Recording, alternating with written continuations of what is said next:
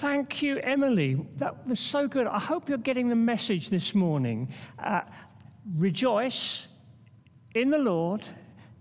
Let me read the whole verse there. Finally, my brothers and sisters, rejoice in the Lord. And then, in case you think we're repeating ourselves, Paul writes, it's no trouble for me to write the same thing to you again, and it's a safeguard for you.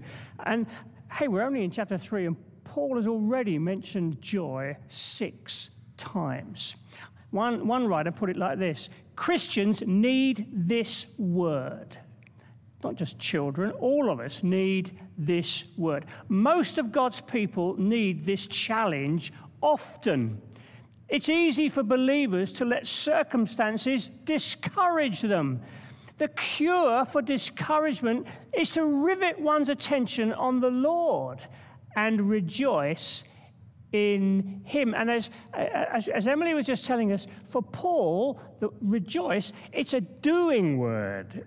It's a verb. It's a doey one. It means to ascribe, to give through singing and whatever, to give praise and gratitude and thanks to the Lord. It's a doing word. And we've already had a lovely psalm there, and there's so many of these that I will give thanks. We're going to do it. The band, I think, are ready behind me. And you know, there's one really interesting scripture in Habakkuk 3. Some of you know this one. Though the fig tree doesn't blossom, bad news, and there are no grapes on the vine, very bad news.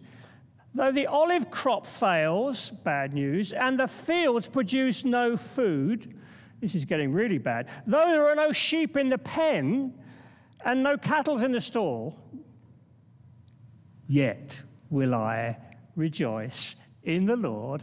I will be joyful in God my Savior.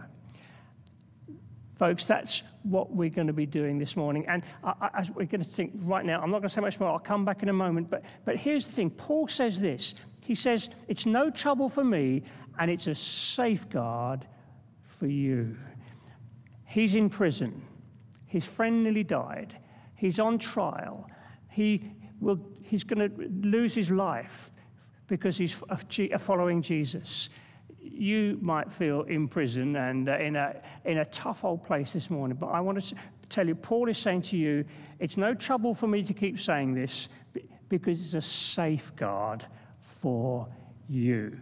So we're going to do it right now. We're going to worship. We're going to praise. Hey, don't leave it to the children to get active. Please engage.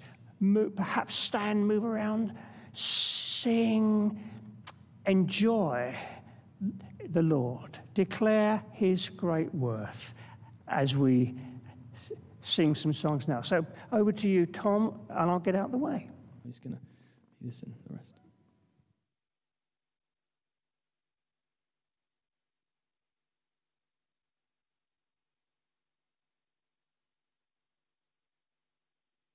Sorry.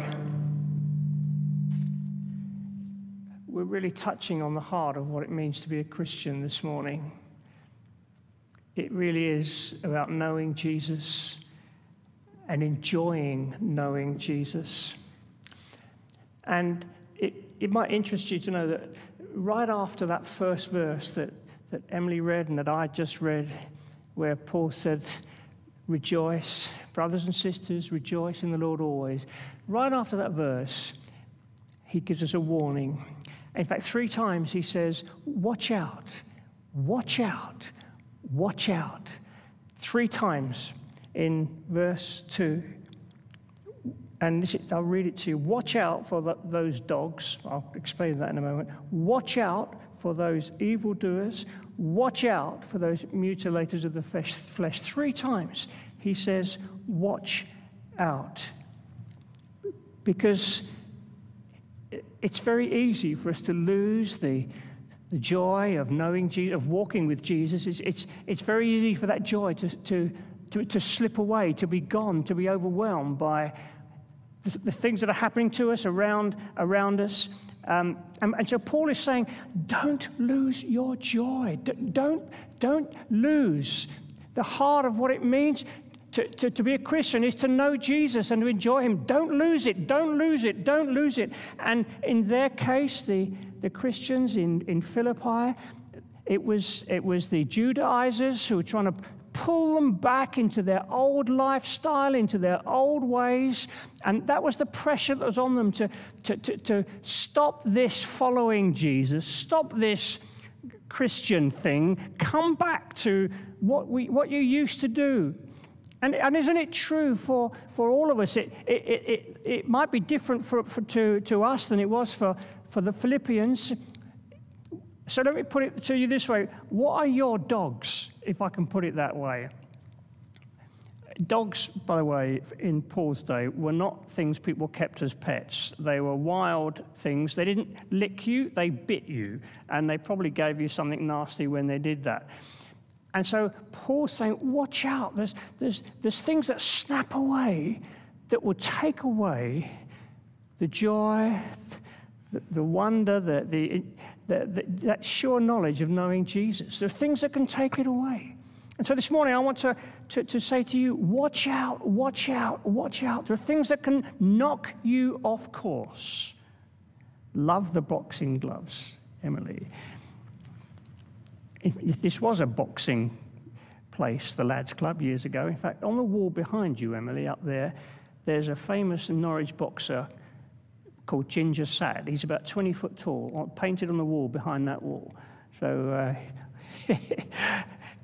folks, we need to be careful. We need to be watching out, lest we lose the joy, the wonder, the enjoyment of knowing the Lord.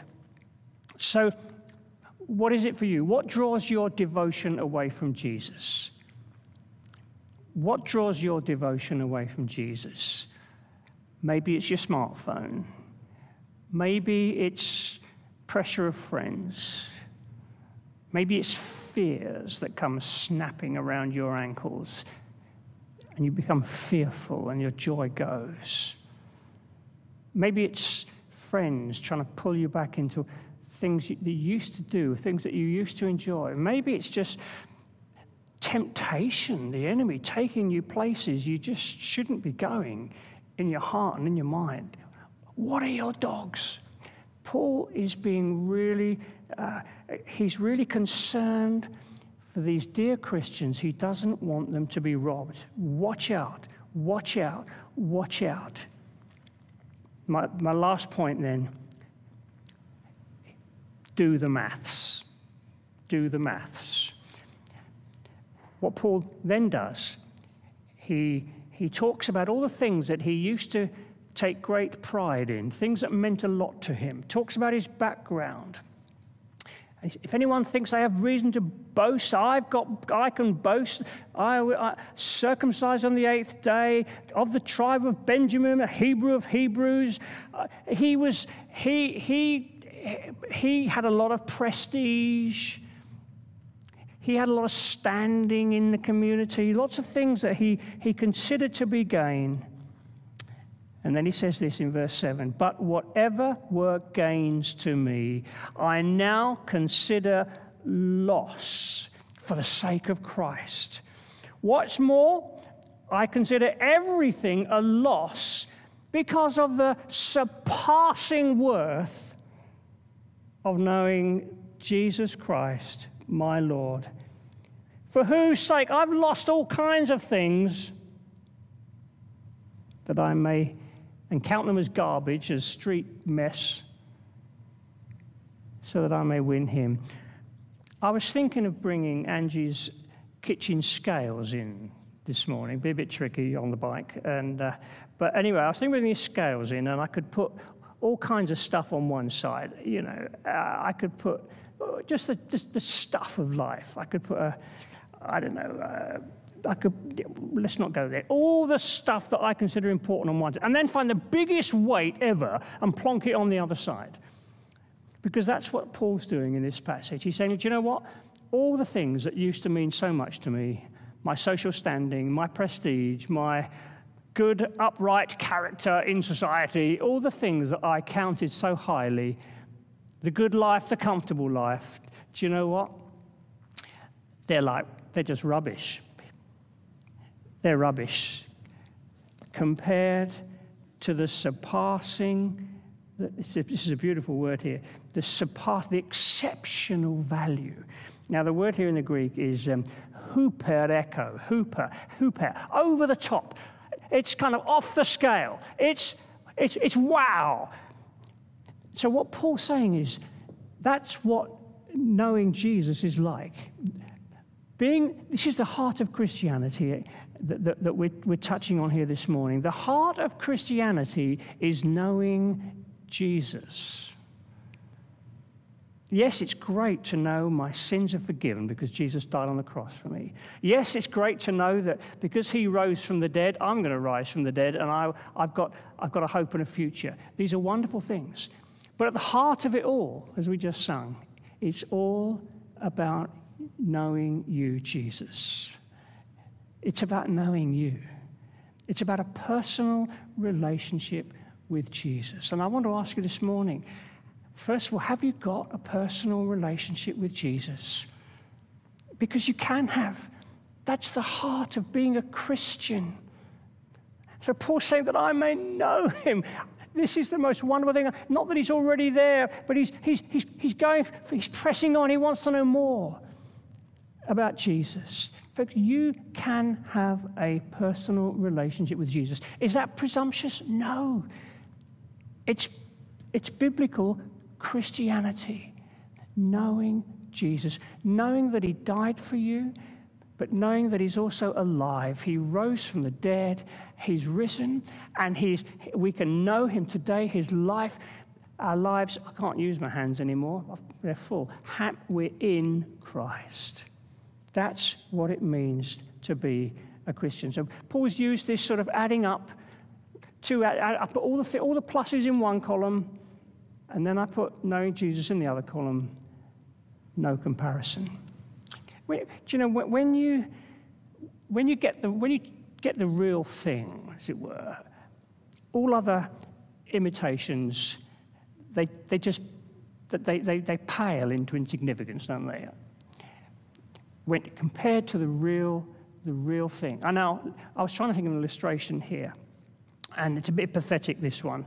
But if you know me quite well, you'll know that I'm a bit of a coffee geek, a bit of a coffee snob. I love coffee, great coffee. Grind the beans freshly. Oh, the smell in the machine, right temperature, everything. Don, I hope you're keeping your hand in. When you've tasted the real thing. Now, I'm in a real snob here. Nescafe. Oh, sorry, I shouldn't mention things like that. Anyway, you know what I'm saying. When you taste the real thing, everything else falls away. Or maybe I could use the illustration of, at the moment we can't travel, so we're all perhaps watching travel programs on TV, right? You're watching other people go to nice places. When you've been to a wonderful place, when you've had the real thing, everything else slips away. I want to urge you this morning, do you know Jesus as your Savior? Have you given your life to him? Have you understood that he died in your place on the cross and invited him into your life as the living one? Have you? If you are a Christian, have you let dogs, as it were, snap around your ankles, taking your attention away? Fears, worries, what's the future hold? Listen, the motto of Paul's life is in Philippians 1:21. We read it a couple of weeks ago. For me, to live is Christ, and to die is gain. His relationship with Jesus was such that even going through prison and facing death was okay. It was okay. Because he knew Jesus. And you can have that too. Are you fearful at this time? Are you fearful for your future? Are you fearful for your health? You do not have to be. You don't have to be. Knowing Jesus changes all that and gives us joy on the journey, whatever the journey holds. So verse 8, whatever I consider everything a loss because of the surpassing worth of knowing Jesus Christ, my Lord, very personal now, my Lord, and be found in him. There's that phrase again. Beautiful. I'm going to finish with a quote from C.S. Lewis. Some of you will recognize this. You might think it's a bit presumptuous, knowing God. Are we in this for joy? I thought Christianity was about giving stuff up, not finding pleasure and joy. Well, listen to this. From C.S. Lewis. If there lurks in most modern minds the notion that to desire our own good and earnestly to hope for enjoyment is a bad thing, I submit that this has come from the Stoics. It's no part of the Christian faith. Indeed, if we consider the unblushing promises of reward and the staggering nature of the rewards promised in the Gospels, it would seem that our Lord finds our desires not too strong, but too weak. We're half-hearted creatures falling about with drink and sex and ambition when infinite joy is being offered us.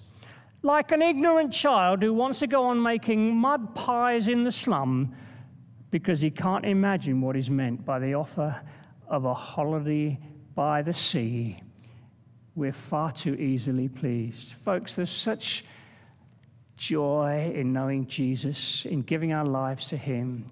There's such peace in knowing Jesus. No fear. Our lives are in Christ, and that can be yours this morning. For me to live is Christ, says Paul. To die is gain. I read something a moment ago. I think Leslie posted it, that if we enter his courts with thanksgiving, he enters our hearts, our lives, with his presence and power. We're going to sing now as we finish, and it's a very beautiful song, a devotional song, and please, I want you, maybe you allowed the dogs to snap around and you've lost your closeness to the Lord. Or maybe fears have crept in and robbed you of your joys. Whatever it is this morning, this is a moment. This is a moment for you, wherever you are, for you to come back to that place. Lord Jesus, I want to know you more. See, the thing is, you never get to the end of knowing him. Paul says, I'm pressing on, I'm going on. Make this your prayer now. And maybe you need to say, Laurie, sorry, Lord, but other things have taken your place. I want to know you better. Should we sing that song? Thank you, guys. Beautiful song. Sing it wherever you are. Make it your prayer. Knowing you, Jesus, there is no better thing.